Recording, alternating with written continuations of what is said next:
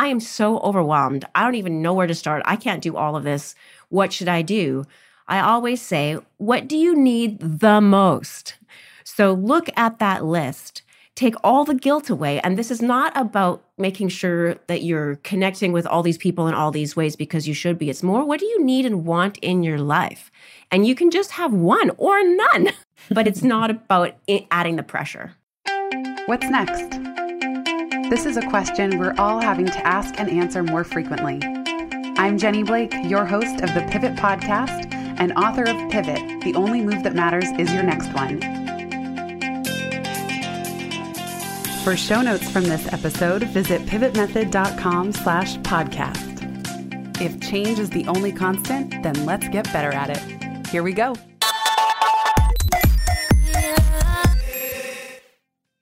Welcome back, Pivoters. You are in for such a special conversation today with one of my longest time friendors, Dr. Susan Bialy-Haas. Susan commented on my blog way back in the day, I want to say 2008 or 2009, and she was so generous at that time, offering wisdom and input and advice, and we've kept in touch ever since.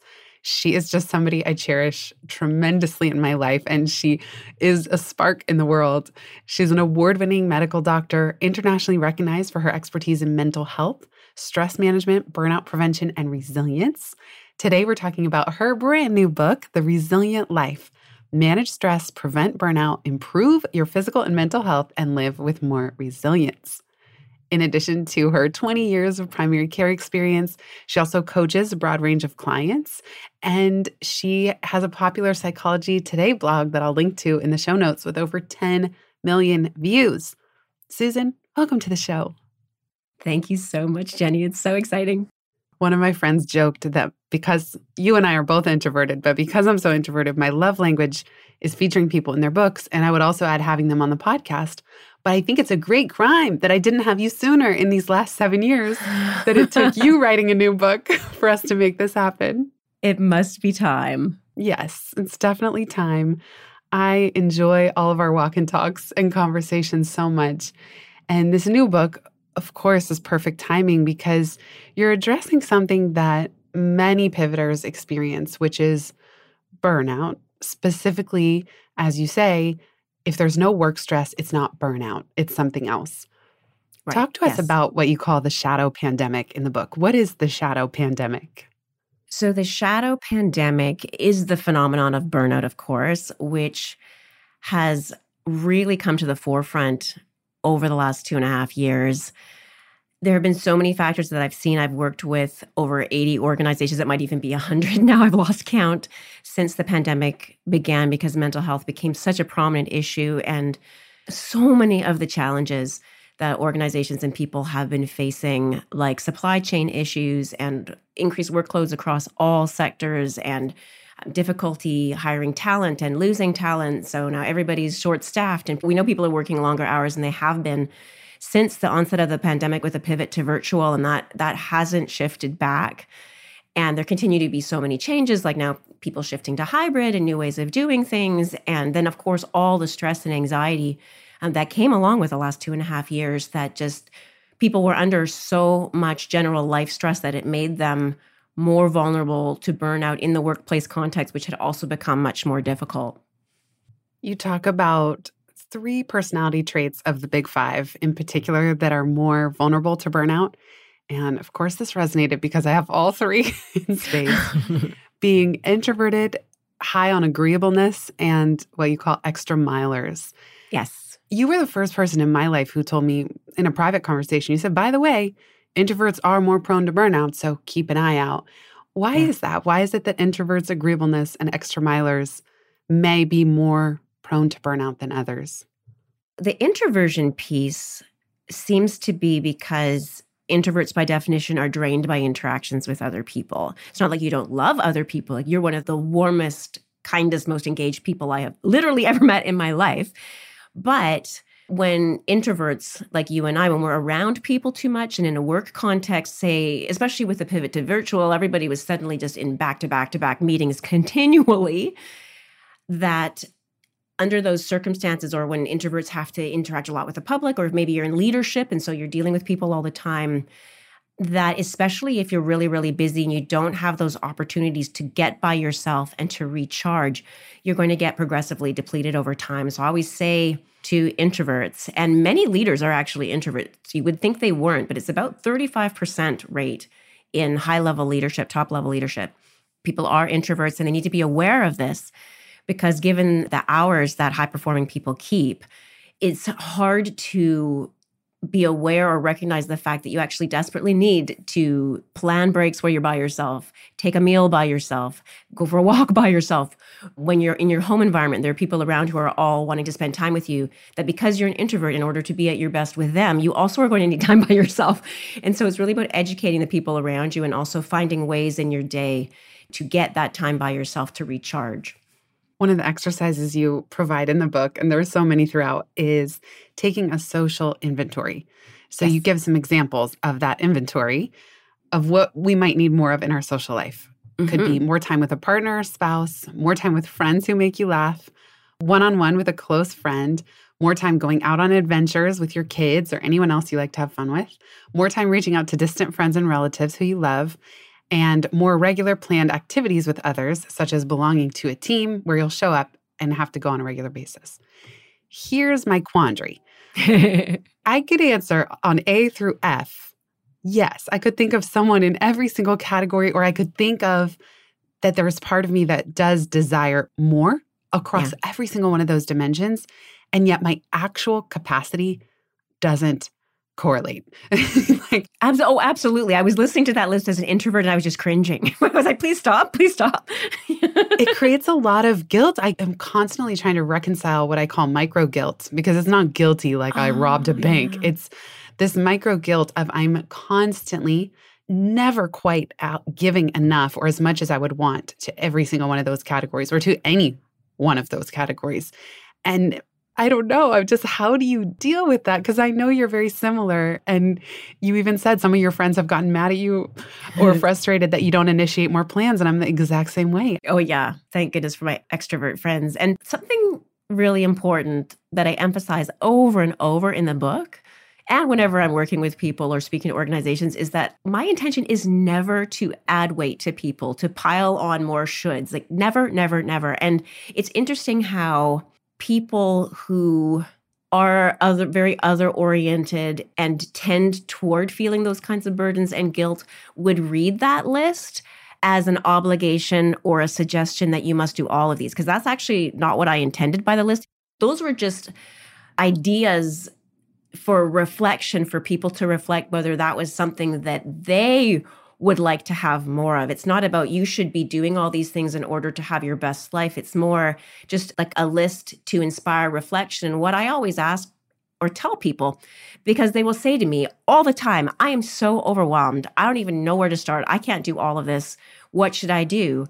I always say, what do you need the most? So look at that list. Take all the guilt away. And this is not about making sure that you're connecting with all these people in all these ways because you should be. It's more, what do you need and want in your life? And you can just have one or none, but it's not about adding the pressure. Well, I think that's a great point. And I love that tone throughout your book is this is if it's joyful, this is if it adds, this is if it creates relief in you, every single exercise. And you have a really robust workbook that goes with the book too. The reason I brought it up, I didn't feel your tone was saying that I should do all that. Mm-hmm. It's more that I can never quite seem to reconcile. It just shined a light on the micro guilt I carry around, if that makes sense. So I knew you weren't saying should, but I also know that, gosh, I'm like, friends will say we should catch up, but meanwhile, I haven't caught up with grandma, or my mom or my dad, like people in the inner circle. And then I feel so bad as the concentric rings of my broader network get less and less and less love. I feel that. I'm so aware of that because I'm so aware what people's lives are like that, for example, even when you and I were talking just now about when to catch up or when we've talked about it before, I'm always so acutely aware that people are just so stretched already. And I never want to be that kind of a person that makes people feel like they have to spend time with me, even though I'm their, 30th priority. And what I would say in terms of how we living in this society where we're all so stretched already, and also our social circles are expanded in such an artificial way because of our online lives and just all of the ways that we have to interact with people that is so far beyond normal human capacity throughout history, that accepting that and acknowledging it, and also having a process by which you're really aware of your core values and what are the most life-giving activities that you can reasonably include in your life and where all of that fits, and understanding and accepting and honoring your limitations and really on a deep level accepting that, I think that will help the guilt let go, because we just cannot spend time with all of the people that we enjoy in this world. And it's just a fact. We're humans. We have limitations. That's the way it is. How do you reconcile that? Because then now, okay, this is part of the guilt spiral. I just interviewed a woman named Leah Garvin. She calls it a guilt spiral. Now I feel bad that you feel bad that we're even talking about a phone call and you're thinking, oh, I've had friends say that. I know Jenny doesn't like texting, or I'm so sorry to email you. I know you hate email. And I'm like, God, now I'm this grumpy, cranky curmudgeon. People feel bad getting in touch with me. I'm going to lose all my friends. So isn't that interesting? How do you handle communicating to your network? Yeah. Because it kind of, when I get sensitive when people will say, I know you're so busy, or like, I don't use the B word anymore. I try not to use the B word because it's a full life. You know, you've read Free Time. My goal isn't running around like a chicken with my head cut off. Yes, totally. It's about ease and peace and spaciousness. But then, I don't know, do you, Susan, like I'm actually wondering with your extended network of people, maybe you have more people who want time with you than your introverted self. Oh, yeah. All the time. So how do you communicate? What's your like process of working through feeling like you should? Probably the foundation of it is being really aware of how I'm doing, like mentally and physically. I have a history of mental health problems in the past. I had depression, anxiety, and some trauma-related symptoms. And I don't have any active mental health diagnosis at this time, but I still have vulnerability. And as I was sharing with you before we started the recording, it has been just a spectacularly challenging season right now.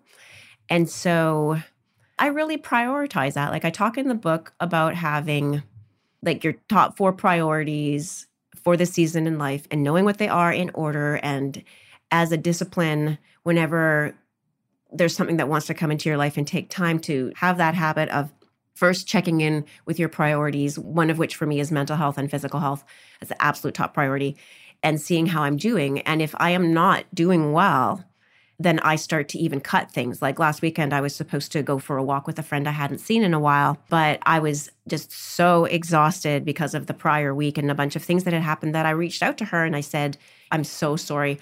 I am spectacularly tired.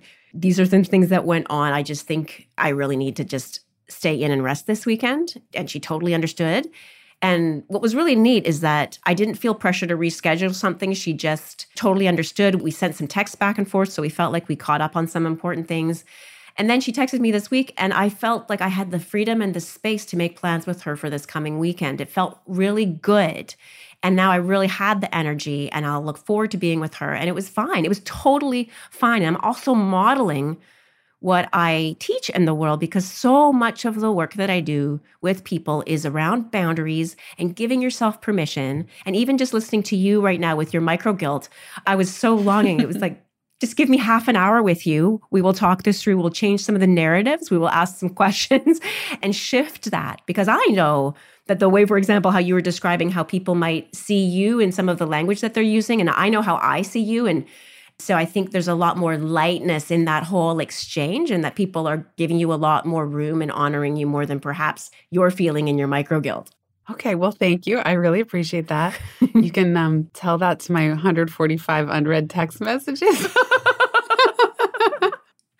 Aww. I have people look at my phone and they go, I would throw up if I saw 145 unread. They're like, how do you live with yourself? Oh, you learn to. You should see how many emails I have. I know. On the iPhone, it's like this red circle and the number just goes higher and higher. And I swear I'm just not genetically, biologically, like you described, how we're not used to having this far reach in terms of social. But even text messaging as a form of communication, as a technology, is so outside of my natural state. Totally. And I shift people off of it. Like Yeah. I do. I try to shift people off and keep texting to the inner circle primarily for that reason. And also with emails a long time ago, I decided I just cannot answer all of them. I'm not even going to try. And so just letting go of some of that stuff. And then if you can, finding ways to shift people off of that means of communication so that the number isn't just sitting there staring at you all the time. Or just even if you're not going to be able to answer and you don't need to, just opening them so that you're not seeing the number anymore. I know. That's what I need to do. I know that a good exercise would be going through them all somehow and just at least marking them red. But then the thought of that, so I clearly do need time with you, because the thought of that gives me so much anxiety of how many people I'll see that I wish I didn't leave them hanging. And then, oh my gosh, it's like a count of probably 100 people that I wish I had the energy. Because these are not people that I don't like or don't want to be friends with. Totally. The reason anything causes agita is because I genuinely like them. Yeah. Now this is really a therapy session. Well, I know that some of the people that I really admire in terms of very, very busy people, and you are one of them, but when I see how they do things, for example, they'll answer an email, but it will be 3 words, right? So there may be some kind of strategy that you could start employing where you're just answering those people really briefly right away in a way that satisfies it, rather than putting the pressure on yourself that you have to do some long response. Because that happens to me a lot, where I will delay responding to somebody because I feel like I should respond to them, quote, properly. And then they all just pile up and then I end up forgetting, and it's just kind of a disaster. So sometimes having a system where you're just going to deal with them quickly right away and lower your standards on your reply quality. We'll be right back just after this.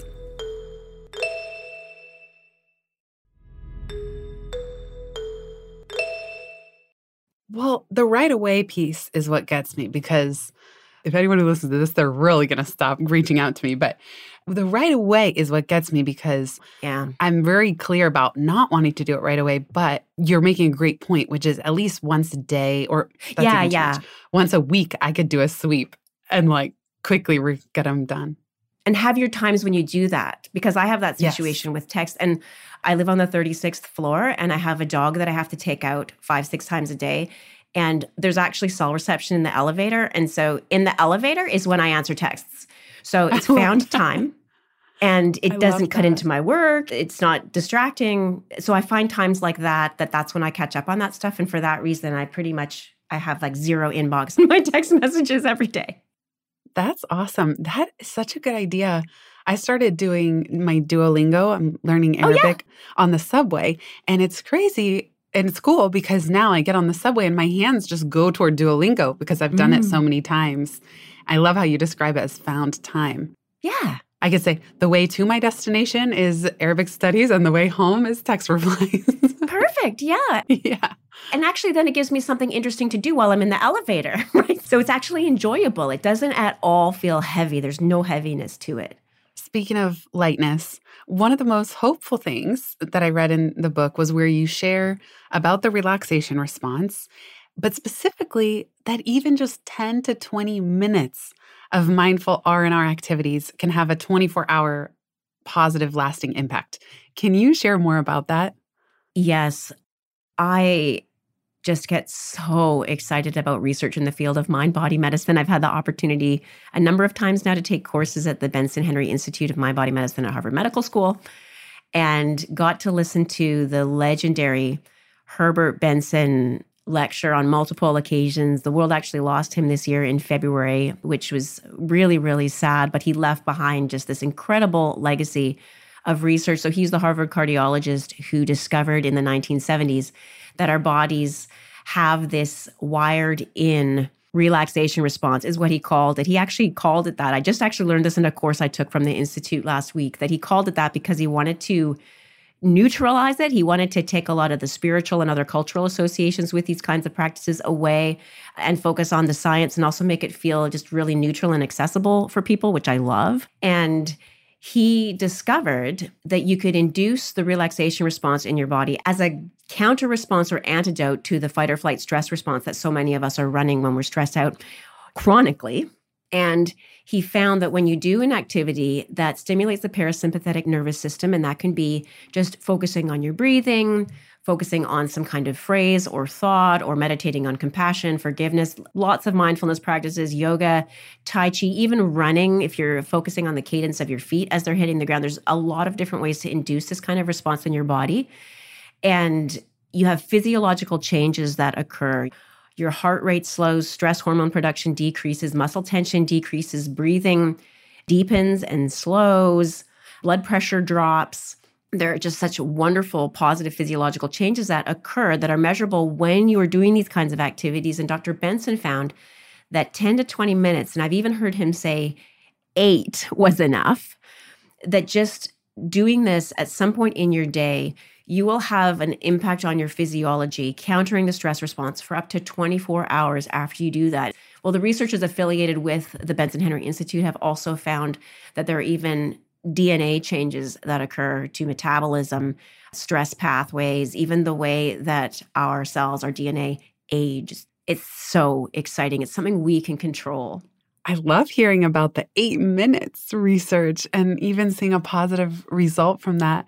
I'm curious, what have been some of your go-tos recently that are in that 8 to 20-minute range? Oh, yes. Oh, I do it on a daily basis. Every morning, I have this app that I listen to called Lectio 365. It's a free app. It's Lectio Divina. It's a kind of contemplative spiritual practice. And they have a new one every morning. They have an evening one too. And so I do that every morning. And so it's contemplative. There's usually a theme of some kind. And there's also beautiful quiet music playing. And I will breathe very deeply, focus on my breathing while I also listen to and contemplate the spiritual aspects of it. It's so beautiful and refreshing. And it falls into that category. Also, I will do things like I have a favorite yoga teacher on YouTube that I follow, and I have some favorite shorter yoga practices that she has online. And so I will often just do 10 minutes of that. I do a lot of deep breathing typically anyway, or sometimes I'll even go for a walk. There's a golf course nearby, and so I'll walk and I'll be in nature and I'll actively just focus on being really present as I'm walking and taking in the nature. That's another way that we can help to do that for ourselves as well. Those are the quick hits that I go to most often. Yeah, giving myself permission to do a 20-minute yoga or a 30-minute yoga, or even sometimes a 15-minute stretch. It's like, yes, there's a little voice in my head that goes, well, this isn't cardio, or you're not building any muscles. And then I just remind myself, who cares? Like, this is what I can do today, and not just can do. This is what my body is telling me it would love for me to do today. Oh, yeah.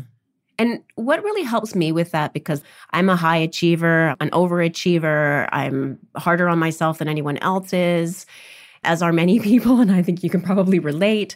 And so part of why I love the research that's coming out of this field so much is because it ascribes such profound value to these simple things. Like, I can't remember exactly what the outcome was, but when I took last year a course from the Benson Henry Institute, there was a researcher who said they had this study they did where they took animals and they just stretched them. Like, they stretched their little backs or their little legs, and the animals exhibited enhanced sense of well-being from the stretching. And I'm not saying that I necessarily advocate for animal research. That's not what I'm saying here, but it was more, those were some foundational studies that were done that show the impact of something as simple as stretching on even neuroscience and our well-being and mental health. And the benefits are so much greater than just the simple ones in the moment. And that's actually really why I do these practices, because I want the mental health. I want also the enhanced focus, the enhanced creative problem solving, like all the things that come from that have so much more to do with enhancing my life than just the relaxation part. Thank you for sharing that. I love thinking about animals stretching. They were the cutest pictures. Yeah. Oh my gosh. Because the animals loved it. And they found, I can't remember what markers they measured, but that they really showed that it really helped them and it helps us. Going back to the burnout topic for a moment, I think a lot about the relationship to big goals, big projects, and then what sometimes seems almost inevitable is the post-project burnout or crash on the other side. And my dad calls it a bliss crash because it's partly the psycho-spiritual come down of having worked on something so deep and meaningful. But for example, you're on the other side of a book launch and this is your second big book launch. I've now done 3. And each time I try to get better at it. I try to modulate my energy more. I try to create a more spacious calendar, do less of the draining activities. And yet, sometimes burnout is still right there knocking on the door. So do you think that it's inherent to when we put out a really big effort about something we really care about at work? Is it just a natural part of the cycle and we need to just prepare for it and acknowledge it, allow it, and then move through it? Or is there truly a way to sidestep that burnout phase? Well, the first question that comes to mind is whether it's actually burnout.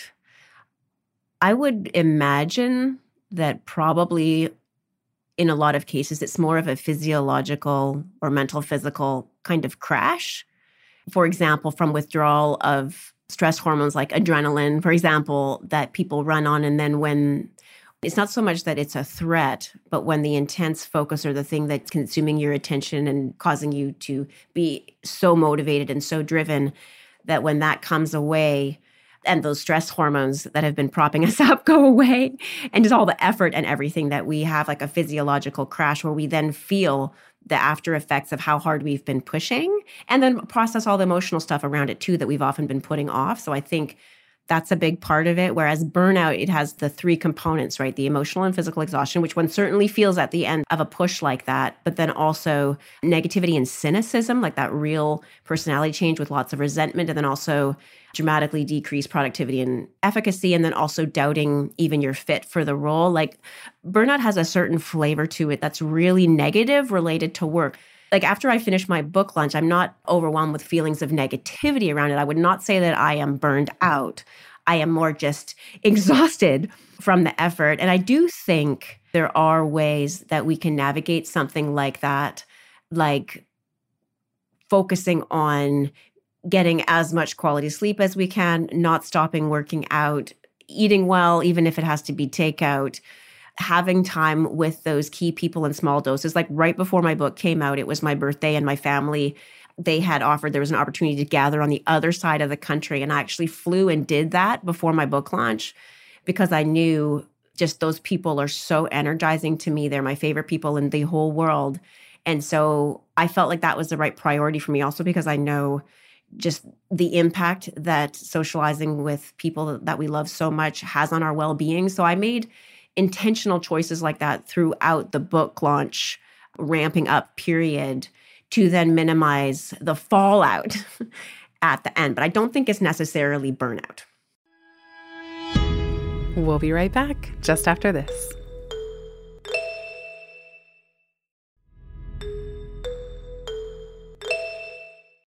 As we look ahead, let's say to the year ahead, you talked about the shadow pandemic and the fact that so much of our work shifted to virtual. Yeah. It's tricky, right? Of course, it's a privilege to be able to do our work virtually at all for those of us who can. And there's some aspects that feel great. There's no commute. We can wear whatever we want below the laptop screen. And yet virtual can feel so tiring on the eyes, especially video, which you know we turned it off to record this, as I do. What do you think in the year ahead? Like, does the format of our work have anything to do with burnout? Or is it more, as you described, it has to be all 3 of those things that are really creating a mismatch? Because sometimes for me, the burnout comes not from the project itself, like the book launch. I'll feel really meaningful. And like you said, like I worked hard. But then I'll notice a couple weeks later or a month later, I am resenting everything. And I'm like, I'll just go to much more cynical, darker places. And that's kind of how I know I'm burnt out, even if it's not from the meaningful project itself. Yeah. Yeah, it can be the accumulation of things. And when I hear people talking about those things too, I always want to dig deeper. We won't, but since I have worked in medical psychotherapy, I did that for a year during the pandemic, and I have worked with patients for so long and so many coaching clients experiencing challenges as well, that I'm always curious about really getting to the bottom of it. And I would say that, and I know I'm not answering your initial question, which I will get to, but I'd say that if anybody is experiencing those symptoms, I always say to people, I'm just sharing this for information purposes. Do not diagnose yourself with burnout. Like if you're ever experiencing those feelings, like increased resentment or lots of negativity, or you're feeling really exhausted, the first place usually to start would be to talk to your doctor if it's significant enough that it's really impacting you or bothering you. And then to figure out, is this actually burnout? Is it maybe depression? Do I maybe actually have an abnormality with my thyroid? Or like there are different things. And I think when we notice a shift in ourselves that we're not feeling well, it is so helpful even just to have a coach or a mentor or a counselor that you go to help you to sort through things. Because we know from the research that the people who respond to difficult times or difficult emotions in that way, where they get support and process it that way, that those are actually the most resilient people on this earth. So that's a really good way to respond to those kinds of experiences versus just thinking, oh, this must be burnout from XYZ. And with respect to the shift in the way that we do our work, it's very well established, for example, that working in a virtual context does have inherent risk factors that make people more vulnerable to burnout. Like, for example, not having the really well demarcated work-life boundaries that people do when they're going into an office, where you have reminders of your work in your home. Also, it's very easy to just get into a situation where you're working round the clock. People are more sedentary. Typically, you don't have a commute. You could easily just sit for 14 hours straight. And also, as you say, the screens and all the video, there are a lot of risk factors. And so I had been asked throughout the pandemic to come into organizations and to talk to people about what are the things that you can do in a working from home situation to decrease your vulnerability to burnout that is inherent in that way of working. Yeah, thank you for sharing that. It reminds me, Jordan Harbinger, he's a fellow podcaster and friend. He says, dig the well before you get thirsty.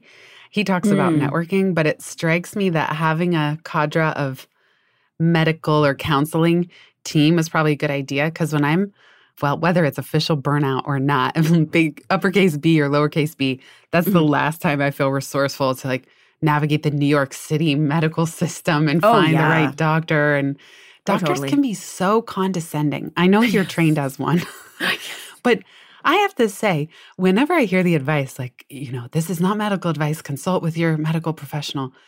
At least my experience here in New York, I have yet to find a doctor that is not just in a hurry and condescending, and it drives me nuts. And then I just feel that, okay, at least I got it over with.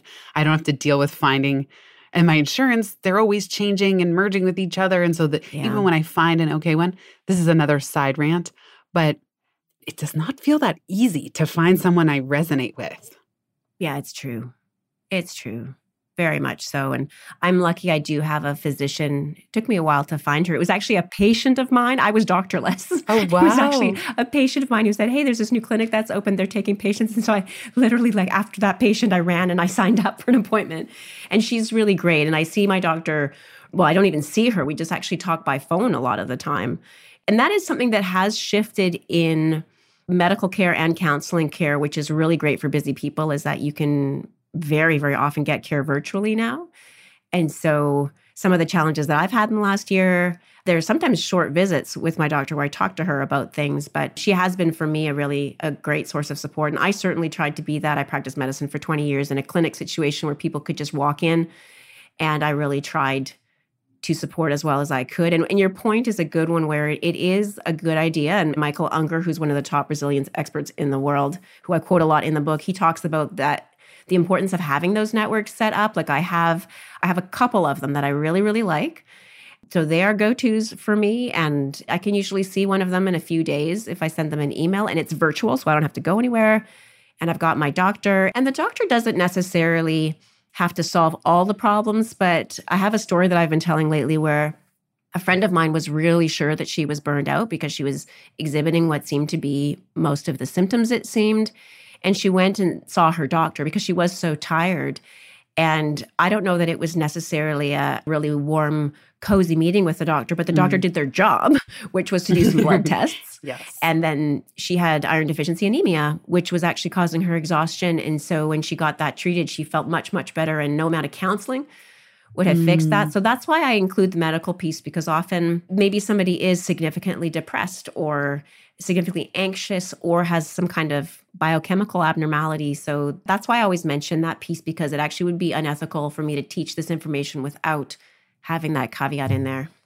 Yes. And isn't that illuminating too, when I've had those discoveries too with a thyroid problem, hyperthyroid.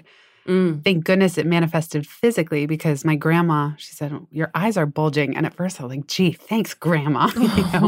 But it turned out she was right, that it turned out to be Graves' disease, and I needed to take a thyroid medication. I'm off that medication now, but that would have been an example where even if there was a mind-body element, because I certainly did have work stress and I didn't have any of the mindfulness practices, there was still a physical abnormality, like you said, with the blood work that needed to be addressed. So thank you for reminding us. I find I end up doing that a lot with people, because so many people, and I'm up in Canada, which has a lot of its own healthcare system challenges, and so many people are frustrated with their experiences in trying to access healthcare.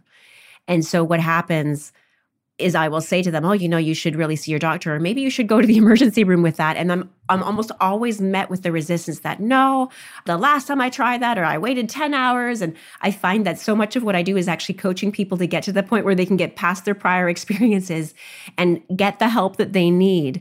And very typically, people will come back to me after and say, thank you for helping me get past my frustrations and my negative anticipation, because I needed help and I ended up getting it. So that's ultimately what I want for people, is to get the help that they need. And I'm so sorry that it is so challenging. Oh, well, thank you for being an advocate for that, of reminding us to forget the bad experiences and keep looking for the good. Last question before we wrap up. There's all this research on resilience and even positive psychology and mind-body medicine. What are you hoping that this book will add to the conversation?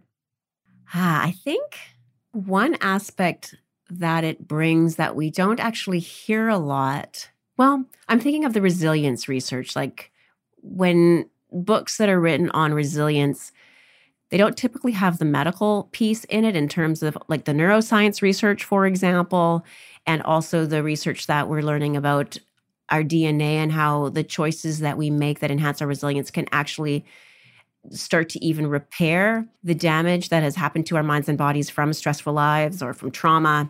So that science piece that I pair with the resilience piece, I think that tends to be unusual. The people that typically write books about resilience or psychologists or psychiatrists, they're usually people who are primarily focused in the counseling realm, because I have experience as a medical doctor, just a generalist treating the population. I also have a degree from before that in dietetics and a huge passion for preventative medicine and lifestyle medicine, as they call it, also at Harvard, the Institute of Lifestyle Medicine that I've taken courses at. And then I also bring the coaching piece, because I've spent so much of my career as well figuring out how can I actually get people to do the things that they know they want to do, to make the changes that they want to make in their lives, because so many of us know what we want to do or what we want to stop doing, but really struggle with that. So there's the coaching piece as well. And then my own experiences as well, in that I've had some significant challenges that, even though I'm a public figure, I really love sharing them, which apparently is somewhat unusual as well. So all of those pieces brought together, I feel there's kind of a comprehensive approach that can really help people, hopefully. At least I have seen it in the coaching work that I do, in the speaking, where people have told me, even organizations have come back to me and said, there's something about the way that you equip people with practical tools, but then also the knowledge that actually gets them to be able to make change. Like, I've had leaders of HR at organizations tell me that they can't believe how many people have come back to them after saying, this really changed my life. So there seems to be something about all of it together that really makes a difference for people. And so I think and I hope that that's what sets it apart. Such a beautiful blend in your Venn diagram of what you bring. And we didn't even talk about the flamenco dancing. Oh, right, that too. A Which is always what used to make me so happy knowing you. I'm like, this is my flamenco dancing medical doctor, keynote speaker, extraordinaire. Like, you're such a beautiful example of bringing your whole self. And then look at that feedback you just described that people say, wow, for some reason, I could hear it from you. Well, that's because you're bringing your whole self. You're bringing the vulnerability, the personal experience, the coaching, the medical practice. It is very unique. Yeah. I think people are surprised sometimes. It's like the flamenco dancing is a surprise from a doctor. And I know that people are often surprised when I share, for example, my story of depression and anxiety and even suicidal ideation and things like that it's not necessarily what they're expecting. They're expecting a doctor to be much more buttoned up. And so I think there's that element of surprise too. Well, yeah, like we were talking about, all the doctors that are themselves overworked and probably burnt out. It's not trying to make them wrong. It's just a really wild industry with a lot of probably outdated work habits. Oh, terrible. Yes. It's working on changing. There are some shifts happening. Yes. So we're in exciting times everywhere in terms of the shifts in the workplace. So if you could leave listeners with one small experiment to try as they go about their lives after listening, what would it be? I would say leverage your parasympathetic nervous system and all the benefits in that to counteract the stress response. If there's one thing that you do as you're going through your day, anytime you feel stressed or worried or anxious, just take a few deep breaths. It's so simple, but then pay attention to how you feel after and use that as a tool. And it enhances so many things from your brain performance, your ability to focus and concentrate, decreases feelings of anxiety, enhances feelings of well-being, lowers blood pressure, lowers muscle tension. It just goes on and on. So that's something that you can incorporate very, very easily. So many good things. And make sure to get your copy of The Resilient Life and the workbook. You'll get instructions for the workbook inside the book itself. Susan, is there anywhere else you would like to send people to keep in touch? Oh, if they're interested in learning more about the book and where to get it, you can just go to theresilientlifebook.com. And then my own website is thriveworklive.com. Beautiful. Thank you so much, Susan. Thank you for being you, Jenny, and everything over this last, near 15 years of friendship. I'm so thankful for you. I look forward to the next 15. Me too. Forever. Into infinity and beyond. Forever. I love it. Big thanks, everybody, for listening.